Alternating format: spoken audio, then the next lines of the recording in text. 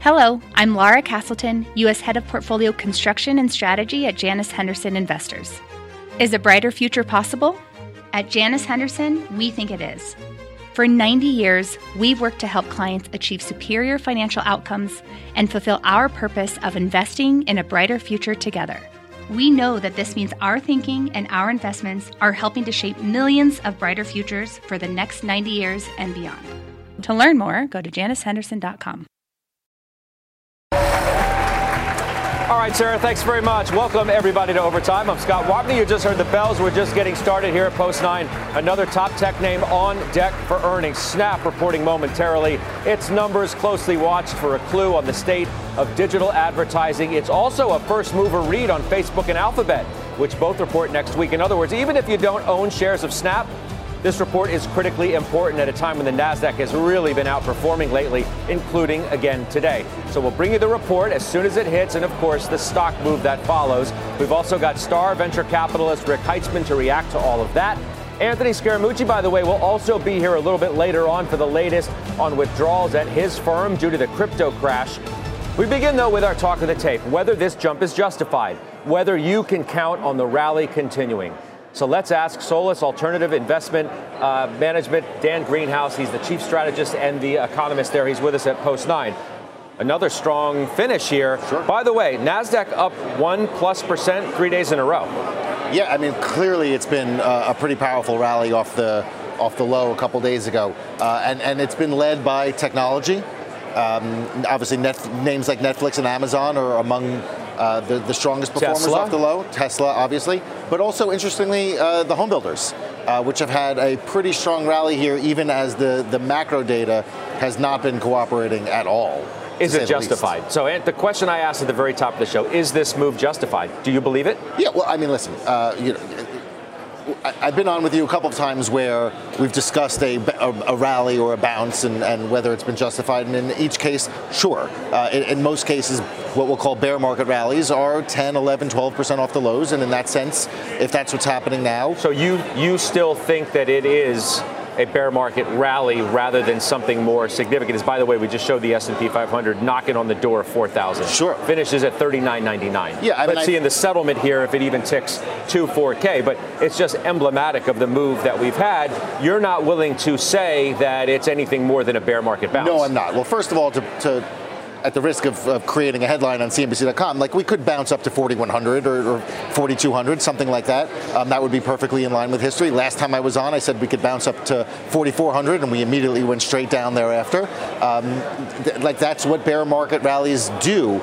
But again, the price action has been such, and the fundamentals have been such that there's no reason to think that we are not yet, that we are coming out of the bear market. And until either the price action or the fundamentals tell me otherwise, then you have to believe that that's still the case. So let's go fundamentals. So what if I say, okay, coming into earnings, you and everybody else, everybody was sort of batting down the hatches for bad numbers. Now, they haven't been like blow the doors off amazing, but they've been far from horrific.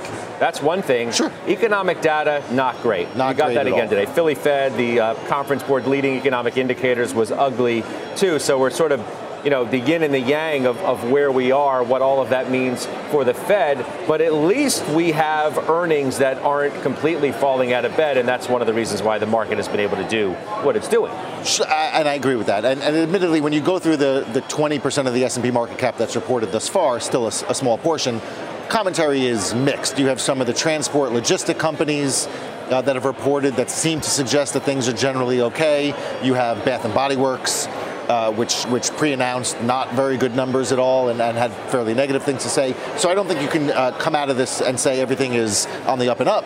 But I also think clearly it hasn't been thus far as bad as perhaps I would have thought. But there's still a lot of room to go here. We've got several more weeks of this. And I think the important thing to note, too, is nothing that has happened so far gives you any reason to believe that the Fed is in full throttle on fighting inflation. Inflation's still high, so earnings are great. If anything, that emboldens, and the economy is not falling, off a cliff. Parts of it are troublesome, but that only emboldens the Fed to stay the course. Well, yes, but at the same time, and we've talked about this in the past, you cannot ignore what gasoline prices are doing. for the Federal Reserve, for central banks in general, not to get too wonky, inflation matters, but so does inflation expectations. And for the average consumer out on the street, inflation expectations is really one of two things: the price of gasoline at the pump, and the price of milk in the supermarket. And if one of the two are coming down at a fairly expedient pace, then that's going to help contain inflation expectations, which over time will be the first indication that the Fed has an all clear, so to speak, to not necessarily stop hiking, but at least not do so as aggressively. All right, so let me just remind everybody once again, we are waiting on Snap earnings. They are expected momentarily. We'll bring you that report as it crosses and the stock move. And in an environment where the NASDAQ has really been rallying, Tesla pretty well, Netflix was way better than what was feared. This is going to be an interesting tell as you start to look into next week when the rubber meets the road on earnings. Let's broaden out the conversation if we could. Bring in Hightower Stephanie Lincoln, Requisite Capital Management's Bryn Talkington, both, of course, CNBC contributors. Excuse me, Steph, you first. As I said to Mr. Greenhouse here, to my left, NASDAQ is up better than 1% 3 days in a row. The significance of that, if any, to where you think this is going? Well, Scott, I'm thinking that we're in a trading range, and we have been in a trading range for a while. So I've been saying choppy, volatility is on the rise, and that sort of thing. Until the Fed signal that they're done tightening, or until we get really, really bad data, then we're probably really going to have these headwinds, right? And they've barely even started to tighten, right? They're not even at neutral yet. So you have a Fed that is behind the curve and playing catch up into a slowing economy. You mentioned the Philly Fed. That was really pretty dismal. Initial claims are starting to rise as well. And so I think the weaker economic news, along with inflation, along with a strong dollar, and let me tell you, I've listened to a dozen calls so far for earnings, and it has been dollar and it has been inflation. Even if companies have pricing power, they're having problems on the cost side of things. So I think we're just kind of chop around for a while. So the AAII sentiment got so incredibly negative, so extreme. And historically, when it gets that extreme, yeah, you do have a rally, and a pretty fierce one. And it could last a while. And I actually think that this growth rally over value, and that's been beating by 500 basis points since June. I think that's sort of interesting. But I don't think you want to get over your skis on growth or over your skis on value. You have to be more balanced because we do have the Fed, we do have inflation. Historically, that's not good for long duration assets, and we have a ways to go in terms of what the Fed is going to be doing. This is all going to come down. I'm glad you ended on what the Fed is going to do, Bryn. It's all going to come down to what the Fed's comfortable with, right? How much is the Fed content with slowing the economy, and to what degree? Is a mild recession acceptable to the Fed? Because if we don't have a recession, we're going to get right to the doorstep, it feels like, right? As we said, Philly Fed, ugly. LEI, ugly. Housing has been ugly. Job cuts, we're starting to hear about more of those, and those numbers are only likely to pick up. So it really depends on how far the Fed wants to press the case on inflation and put the economy into whatever tough state that it's going to go into as a result. Right. I think the key with the Fed next week, I think 75 is like in the cards that we all feel that's going to happen. It's going to be their words. It's going to be what they say. Are they going to use more words like measured? Are they going to continue to be really hawkish? Because I think those words are incredibly important. Jay, they've said that the recession is not their base case. I think, though, investors are going to remain very frustrated all year long. I mean, Stephanie said it so well. You don't want to get over your skis on really any one sector. And as long as the Fed is tightening, both they're reducing their balance sheet and raising rates, I think it's going to be really hard for our investors or the markets to really get multiple expansion. Because, Scott, if you think about this, oil spikes have preceded recessions. Inverted yield curves have preceded recessions. Aggressive Fed have preceded recessions. We have all three this year. And so really what I'm anchoring on is trying to figure out what's actually priced in. But what I am really interested in is, and I've been talking about this, is a lot of these tech stocks continue to make higher lows and are really creeping up. And to me, that's a really good sign of a bottoming process. And I think that Netflix, came out and you actually traded up after their earnings is another good sign of some of these stocks that are down 60 and 70 are actually bottoming out. Yeah, we really, Snap is imminent. I just want to remind everybody of that. We'll have that the moment that it comes out. You wanted to say something? Bryn's exactly right. What you want to see are stocks rallying on bad news, on the idea that that I've told you I'm going to lose 2 million subscribers. I lose a lot, but it's not quite as bad. I lose a million, I don't lose 2 million. Yes, so, hey, let's throw a party. Let's throw a party, and that's good. But something Bryn said is also bears commenting on the Fed, that a mild recession is not their base case. I mean, that in 275 is going to get me on the subway. The Federal Reserve has no credibility whatsoever, as does anybody. This is a $20 trillion economy, and the idea that a bunch of people sitting around a table have any idea with any specificity the degree of recession they're going to cause is just not borne out by the data. You know, Steph, I just want to get to, before we get to a snap, which I expect any second now, it's not like you're doing nothing in the market. I've documented both on this show and halftime of moves you've been making. You just bought a new one, too, and that's Broadcom. Yeah, it's my first semiconductor name in a long time, Scott. Tell me why. I think down 23%, trades at 13 times earnings. It yields 3.2%. But most importantly, the company had a conference and a meeting recently, and they talked about supply demand. Yeah. Steph, forgive me. I'm going to interrupt you because I'm going to go to Julia for Snap, and then I'll come back to you. Julia, what do we have? Snap earnings and revenue both coming in below expectations. A 2-cent per share loss. That's double the loss anticipated. While revenue $1.1 billion is a hair short of the $1.14 billion that analysts had estimated. Now, the company's daily active users growing faster than expected. Snap adding 15 million daily users in the quarter for a total of 347 million DAUs. Snap also announcing a $500 million stock buyback plan. So we got, for guidance, no top or bottom line guidance for the third quarter. The company does usually give some guidance, but Snap estimates that daily active users in the third quarter will be 360 million in Q3. That is 5.5 million more than analyst consensus. But there is some guidance in a little bit of a revenue guide here. The company warning that so far this quarter, revenue is flat year over year. That's a big disappointment from the 18% revenue growth that the Wall Street was projecting for the entirety of Q3, and is certainly way down from the 50% year-over-year growth that investors had become accustomed to over the past 5 years. That's the average over the past 5 years. Now, that downfall, that downturn is blamed by Snap on platform policy changes. Of course, that's referring to Apple. Also increased competition, and then macroeconomic challenges. You see shares are now down 17%. Scott? So let's get into a couple of things here that I notice that maybe you can speak to. Average revenue per user, the estimate was $357. They come in at $320. That's far below, obviously, where expectations were. And just to remind everybody, too, Julia, from what I have here, remember, last time they reported in April, they gave their guidance of revenue growth year over year of between 20 and 25%. They came out only a month later and cut that guidance. And Evan Spiegel at the time said they would miss. They'd be at the low end of the range. Not only did they not make the low end of the range, as the street was expecting 18, they're flat. That is an incredible disappointment for where the company even saw things.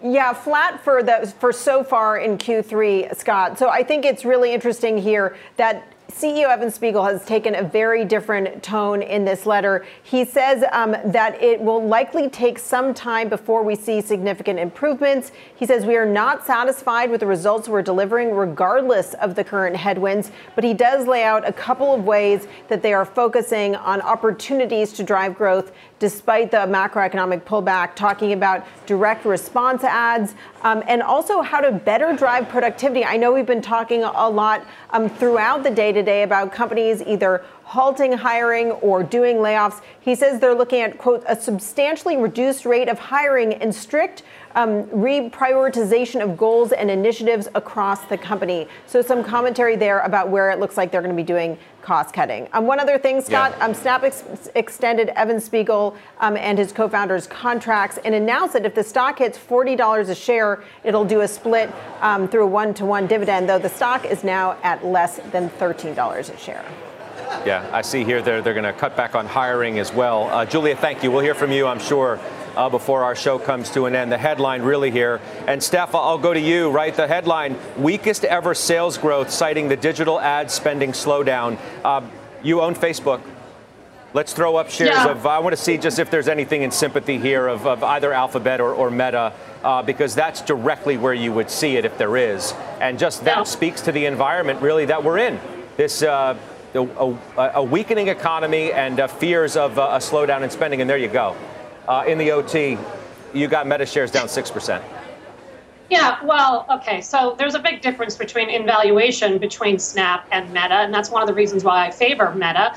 And I also think that Meta has more size and scale. They've got 2 to 3 billion daily active users and monthly active users. While Snap did post better daily active users, everything else was not good, right? So I think that we've heard enough news, negative news from Zuckerberg and team. We already know that they have problems and they have to fix Reels, and they are doing it. But they also have Instagram. They also have WhatsApp. They also have Oculus. So there's a lot of drivers for the long term that I think this company can deliver over the long term, double-digit revenue earnings and upper single-digit revenues. The valuation discrepancy is crazy, though, right? So Snap trades at 124 times earnings and Meta trades at 13. Meta trades at 7 times EV to EBITDA, which means they're profitable, and price to sales at 4 times. I mean, so Snap's not even profitable. So you can't even talk about that. And not only that, I want to see the free cash flow number at Snap, because it was expected to be negative, and I bet it is, whereas Meta has over $24 billion in free cash flow. So there's different. You're talking about different apples and oranges. It's not that they're going to be immune from the slowdown in digital advertising, but I think there's a lot baked in for a high-quality blue-chip company in this sector. Yeah, Dan Greenhouse. And Steph, let me ask you a question. In an environment where the economy is weakening, and I have to be a little more closely watching where I spend my ad dollars, isn't it fair to say that a quote-unquote proven platform like a Google or a Meta is a better destination for my money than a Snap, which is disproportionately weighted towards a younger demographic, more crypto, those sorts of things? Isn't it an argument in favor of Meta? Absolutely. The ROIs are crazy, and they're so much better than traditional advertising. Plus, Meta has 10 million advertisers, and they're not going away, right? So you just kind of have to step back and see which one you want to play. I get why people like Snap. The stock also, by the way, rallied significantly this week, so it's giving back all that and then some. But if this thing is down 64%, so I think it could be an M&A candidate at some point, in my mind. But from a fundamental point of view, Meta is in much better shape. Now, that's not going to say that they're going to have a great quarter. It's just, I think, longer term, they just have a better model. Yeah. Although, Bryn, I could just say a slowdown is a slowdown is a slowdown, and everybody gets impacted, some obviously more than others, but everybody gets impacted.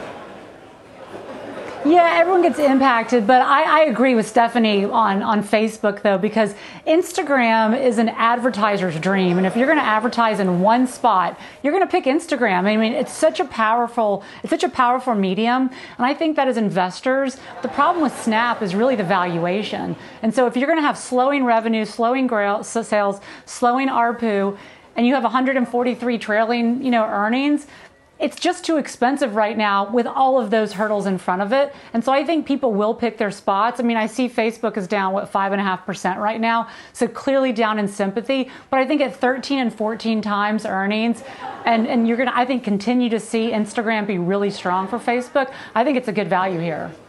Goodness. I mean, the valuation is still too expensive. The stock's down 75% plus in the last year. Even in a shorter period of time, right. And you're telling me it's still way too expensive? What the heck was it when it was where it was before?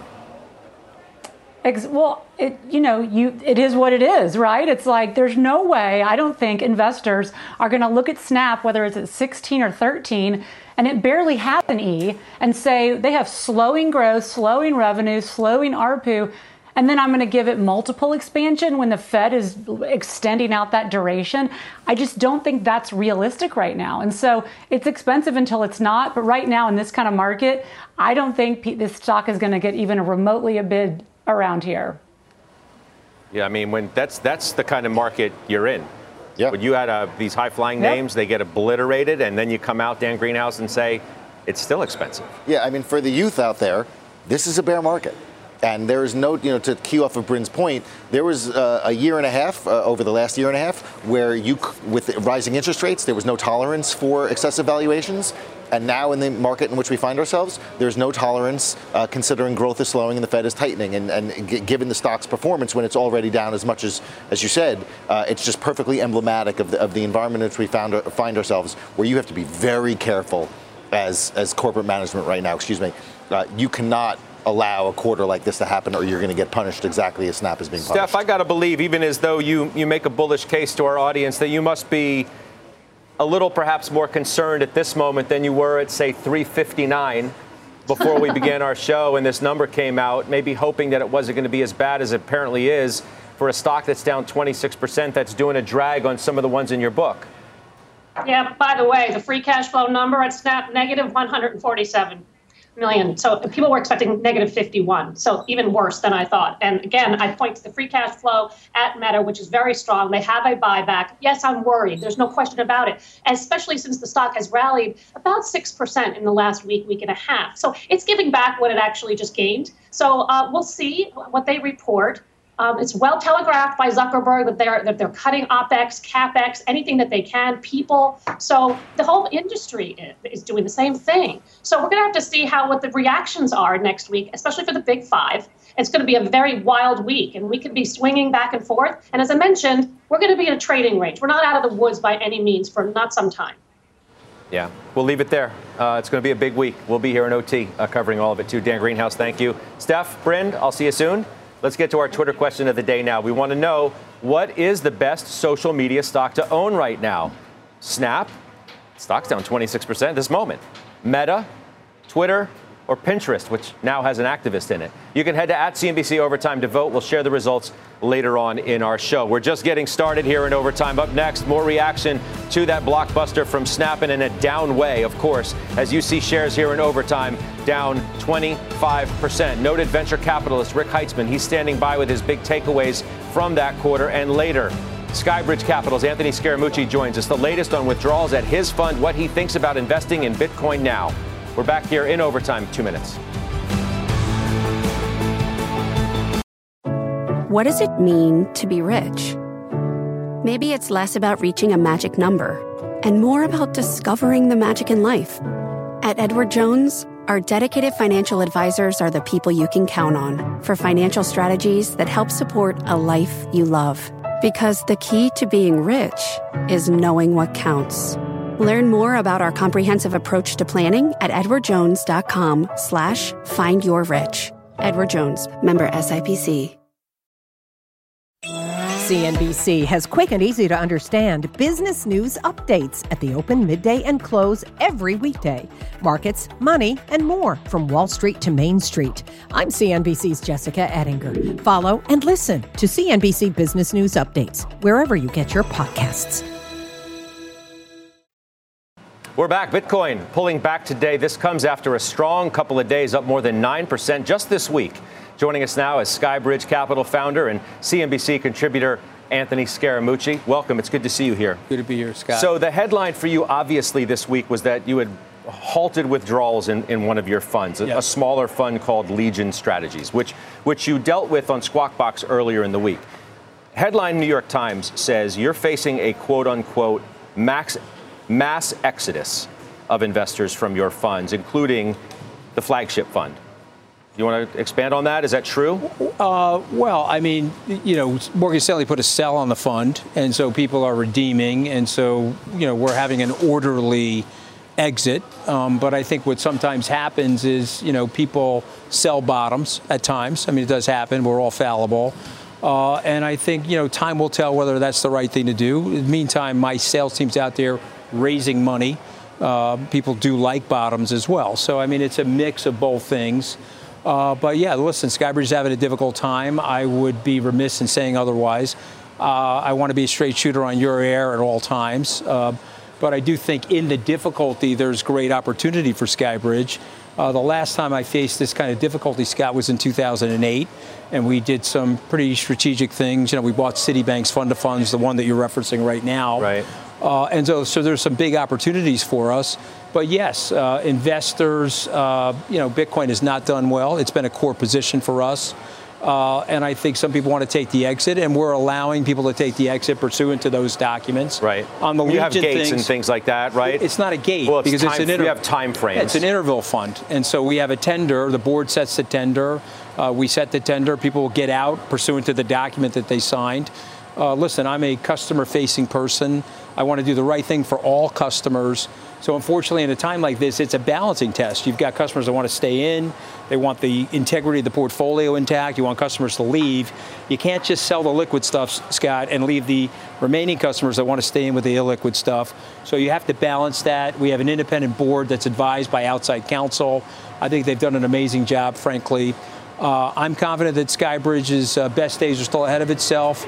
This is the 5th anniversary for my White House press conference. So that is, I saw that. It's been 5 years of hell and hellstorm. And look, I think the good news is for us, I've got an optimistic, great group of people that I'm working with, and we'll work our way through the problem. You put this in perspective, though, a moment ago. This is the worst situation you've been in for the firm since 2008. That kind of puts things into perspective, Anthony. Yeah, I mean, definitely. Definitely the worst situation. Again, everyone's having a different situation. We have the worst market crisis since 1970, right? First half of the year, worst since 1970. But I think for us, with Bitcoin down 50% on the year, we had a big position in Bitcoin. The ironic thing about our position is we bought the coins at around 18,000. So they went to 69,000, traded back to 22,000. Of course, you take money in at the top, Scott, and money leaves at the bottom. So I wish people would recognize that and stay calm and be with us. The irony is if we went from 18,000 to 22,000, everyone would be happy right now. But it didn't go that way. But I like the Bitcoin long term, the Bitcoin investment. I know you do. I think it's fair to say we hope as investors, sort of speaking for all of us who are investors, that we learn from our mistakes at some point. Do you think you made a mistake? Do you regret being as exposed to Bitcoin as you obviously were? I don't regret it. I think that Was it a mistake?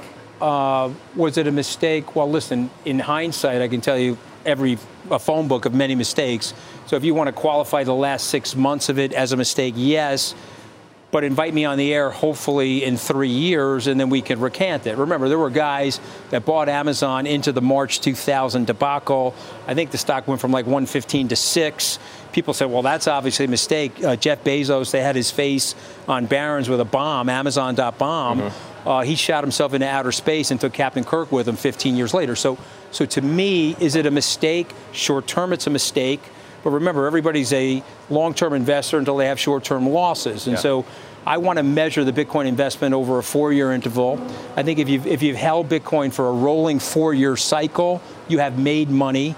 That was the integrity of the position at the time that we made it. And so I don't want to say that it's a mistake. But if we want to be a Monday morning quarterback, of course, I would have loved to have sold all my Bitcoin at the top. Of course. And bought it back at 17,000. But we can't do that in the markets.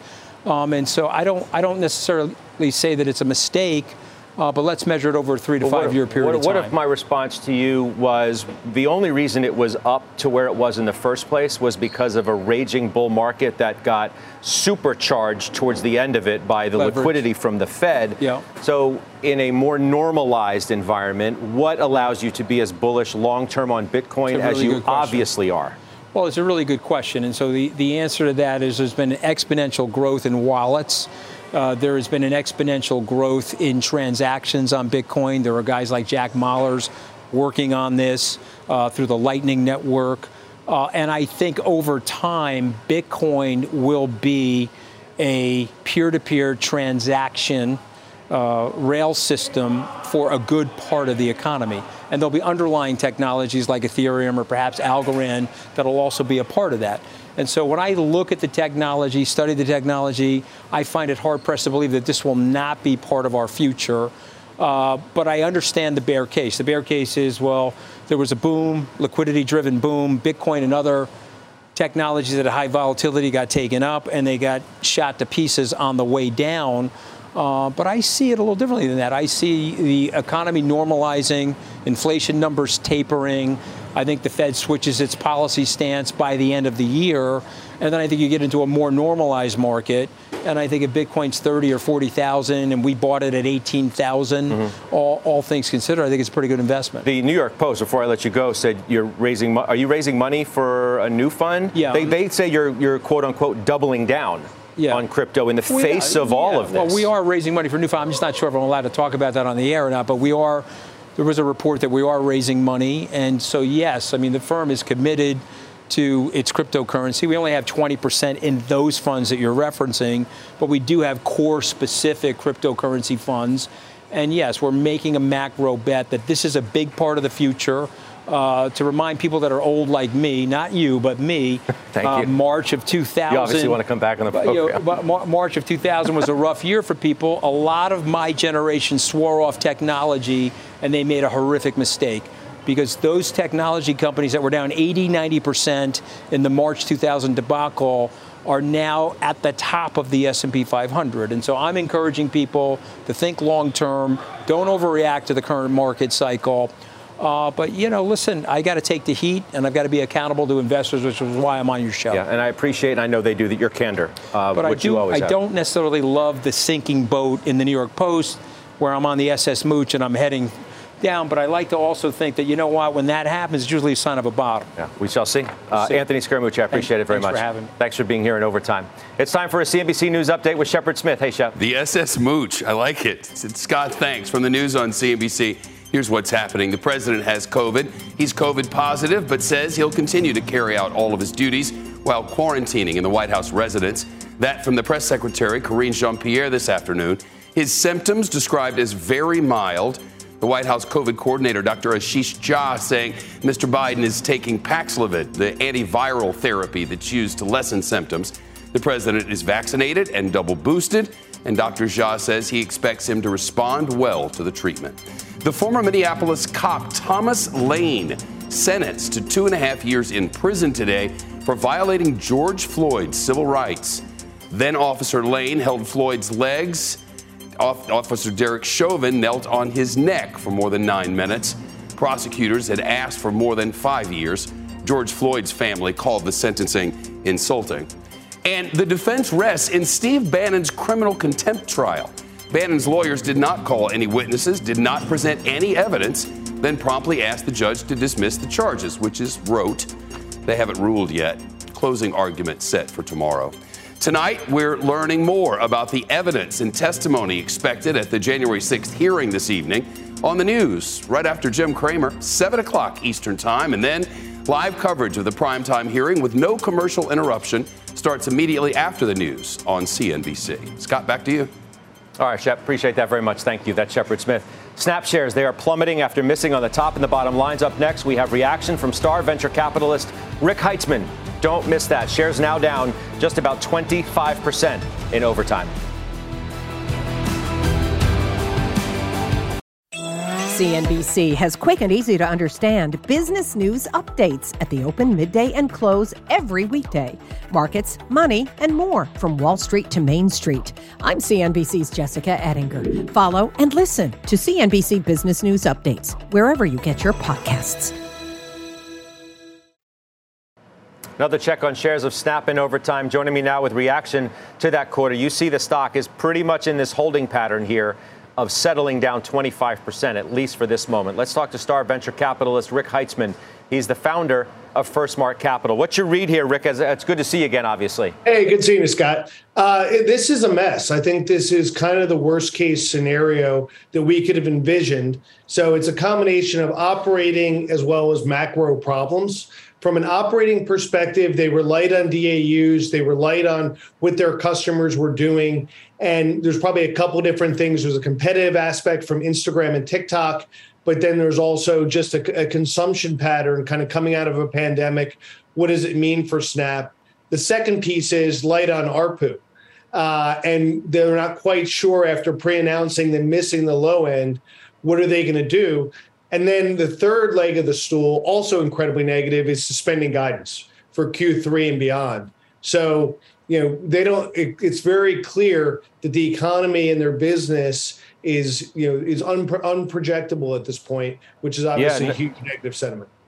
Yeah, I mean, it's unprojectable. I guess the best word to use here as you put a real reality check, I think, on where this currently stands, right? Lack of visibility, how you can report your earnings in April and guide down less than a month later and then not even come close to what your guidance was last time. It just gives you, and I don't know if it's a way to take some of the, I don't want to use the word blame, but the onus off of Spiegel and the executive team over there. It's hard to project anything, as you just said, especially in this space. But that's part of your job as a public company, right? I mean, I think if you're a younger, mature company, we work with a lot of private companies, you could sometimes say, hey, I'm uncertain given COVID, I'm uncertain given what's going on, but you can't give guidance and then pull that back a month later and then miss it and then say, hey, I can't give guidance anymore. It's a real responsibility if you're a $25 billion company. I hear you. Cut spending, cut hiring. Is this going to be now the new normal for tech? I think it's not just Snap that's talking about it, right? Microsoft, Google, Apple reports of it slowing spending, et cetera. And I think that's the problem for Snap is it's the last one. So Google just announced a couple of days ago they're suspending hiring. Uber was on the front end of this in March, where people were seeing real leadership to cut spending in what a lot of people assumed was going to be a recessionary-like environment. A few people thought they were so exceptional that they didn't have to take those expense steps, and it seems like they're now being punished for not being proactive. And I think you're seeing this in Snap, and you might see it in a couple other tech companies who are going to see their top line softening, and they were slow to react on the expense side. Yeah, speaking of other tech companies, I mean, you just used the words, the last one to announce these sort of hiring slowdown in terms of those larger tech names. They are the first one to report of some of the ones that we talked about. That's a decided negative here now for some of the ones we've talked about, whether it's Meta or Alphabet. So how do we read through to that? Well, I think that when you're seeing on the consumption patterns, Instagram, I think, is going to continue with a good consumption pattern. So, of the three problems that Snap has, consumption patterns, I feel like that might not roll over necessarily into Instagram or Pinterest. But from a monetization perspective and an ARPU perspective, I think what you're seeing is a slowing of the consumer, a slowing of CPG companies spending on all ads, especially online ads. And you're going to see a softening of ARPU across the board for this whole sector. So if this is what's happening in the public marketplace, what does the private marketplace look like right now where you basically make your living? Yes, I try to. It's also been a little bit rough. I think the best companies we started to see the cracks in November, December, and then in January, February started to take action. So what you're seeing is probably folks no different than Snap that feel like they got the memo late. The companies that aren't performing as well are just taking those actions. But you're seeing in the private marketplace where you might even have more control, especially on your spend, that the best CEOs took action in the first quarter, and now they're actually getting ready to play offense. So there's a much more discrepancy among quality of management and quality of opportunities in the private marketplace. But we're fortunately seeing those best companies getting ready to play offense in the second half or being able to react to the market wherever it might take us. I called you a star venture capitalist. That's why. Thanks for helping us make sense of it. I'll see you soon. We'll try to figure it out. Thank you, Scott. Yeah, like everybody else. Rick Heisman, thank you. Up next, a new jolt of energy, another halftime trader getting back on the oil train. And that trade, we'll break it down in today's halftime overtime. Let's do today's halftime overtime. Re-energize. The halftime investment committee returning to the energy trade after the sector's recent pullback. First, it was Joe Terranova adding EOG Resources. Now, Jim Lebenthal buying ExxonMobil. There's going to be a secular supply-demand imbalance for years to come. I know Exxon's reporting next week. I'm not trying to predict which way earnings are going. I'm just starting a position here. I'll add to it. 4% dividend yield, single-digit multiple, and secular reasons for it to continue to grow going forward. So for me, as I said, it's a no-brainer. All right, that's Hightower's. That's Jim Lebenthal. Hightower's Stephanie Link is back with us now. So what do you think of you own Chevron, of course, over ExxonMobil, but what do you think of Jim's thesis as to why he calls this a no-brainer.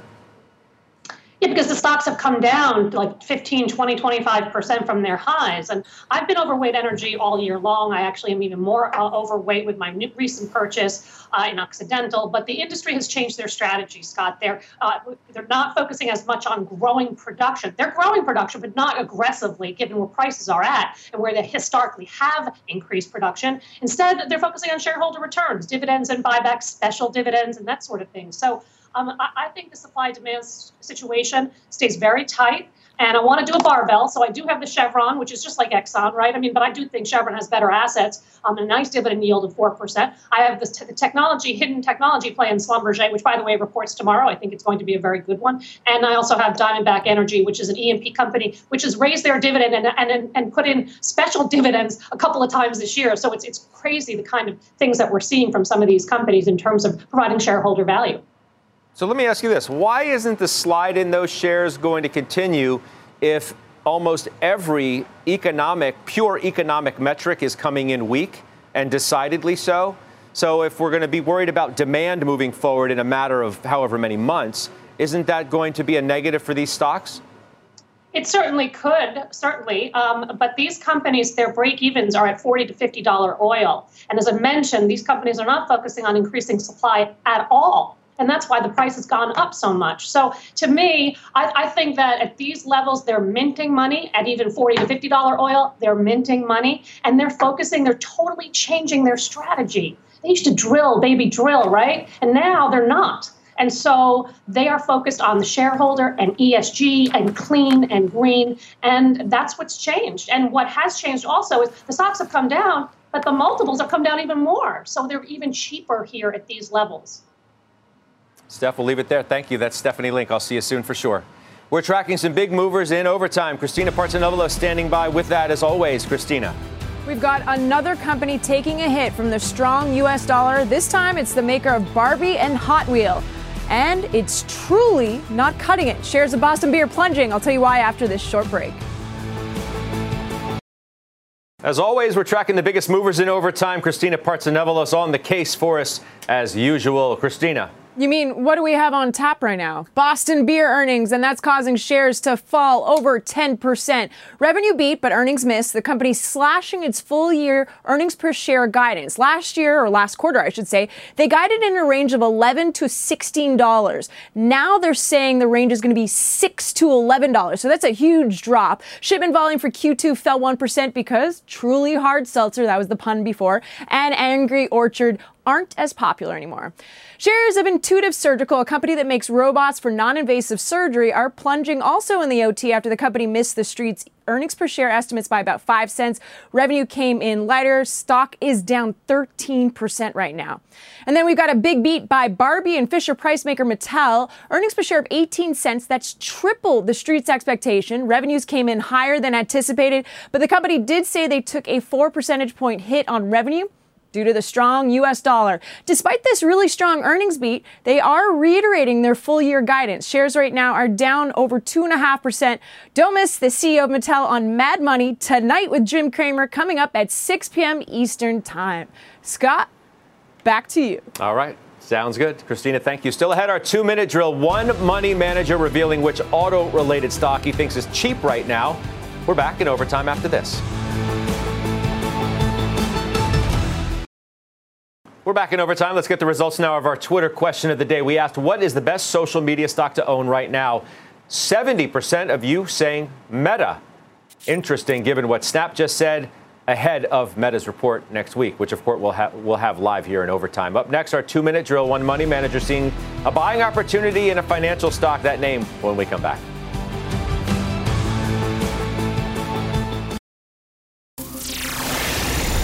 Time for the 2-minute drill. Joining us now, Mark Travis. He's Intrepid Capital President. It's good to see you. Give me a comment quickly, if you would, on the market in general. Where you think we are after a sizable move? Well, I think the market's starting to discount Fed easing up on the tightening. I think we'll get 75 beeps next week. We don't meet in August, and they maybe, don't maybe give us 50 beeps in September. So I think the market's discounting 6 to 9 months out, and that's helping equity prices. All right, so if that's the scenario, the stocks I want to buy, according to you, are the triple Vs. Valvoline. Why? Well, I think you've got great same-store sale growth. You got old cars out on the road. Everybody knows how expensive, used and new vehicles are. So I think the fleet in America is probably 11 years at this point. And they have 1,600, quick lube stations. So they got rapid growth, and they're expanding that. In addition, for their traditional lubrication business, they've got Aramco is mentioned as a bidder for the business. They're going to split it apart. So I think at this valuation, it makes sense. Okay. And how about Jefferies, JEF? Scott, this is a business I've followed a long time. Originally, it was called Leucadia, run by Mr. Steinberg, who's still the chairman. Rich Hadler now runs it, known as Jefferies. They've sold off recently the remnants of Leucadia, the merchant bank, and they've used a lot of that cash to buy back in the shares. Pays a nice dividend north of 3%, and it trades for less than its tangible book value. So I think that's going to work out for people at this price. Okay. Your last pick, WNS Holdings. I'm going to just mention that to our viewers. I'm going to leave it there because I do want to hit the stock of Overtime. Mark, I'll talk to you soon, and I know we'll have you back. But I do want to throw up shares of Snap and leave you on another look here. If Snap opened at this level, it would be the third worst decline ever for those shares. It gives you an idea of just what we're looking at here. A decline, as I see, greater at this moment than 26%. The weakest ever sales growth for that company, a significant cutback in spending, including in hiring. And we'll have to keep our eye on that. And you can be certain that the folks who are coming up in just 5 seconds or so on Fast Money will do just that. Let's go there right now. CNBC has quick and easy to understand business news updates at the open, midday, and close every weekday. Markets, money, and more from Wall Street to Main Street. I'm CNBC's Jessica Ettinger. Follow and listen to CNBC Business News Updates wherever you get your podcasts.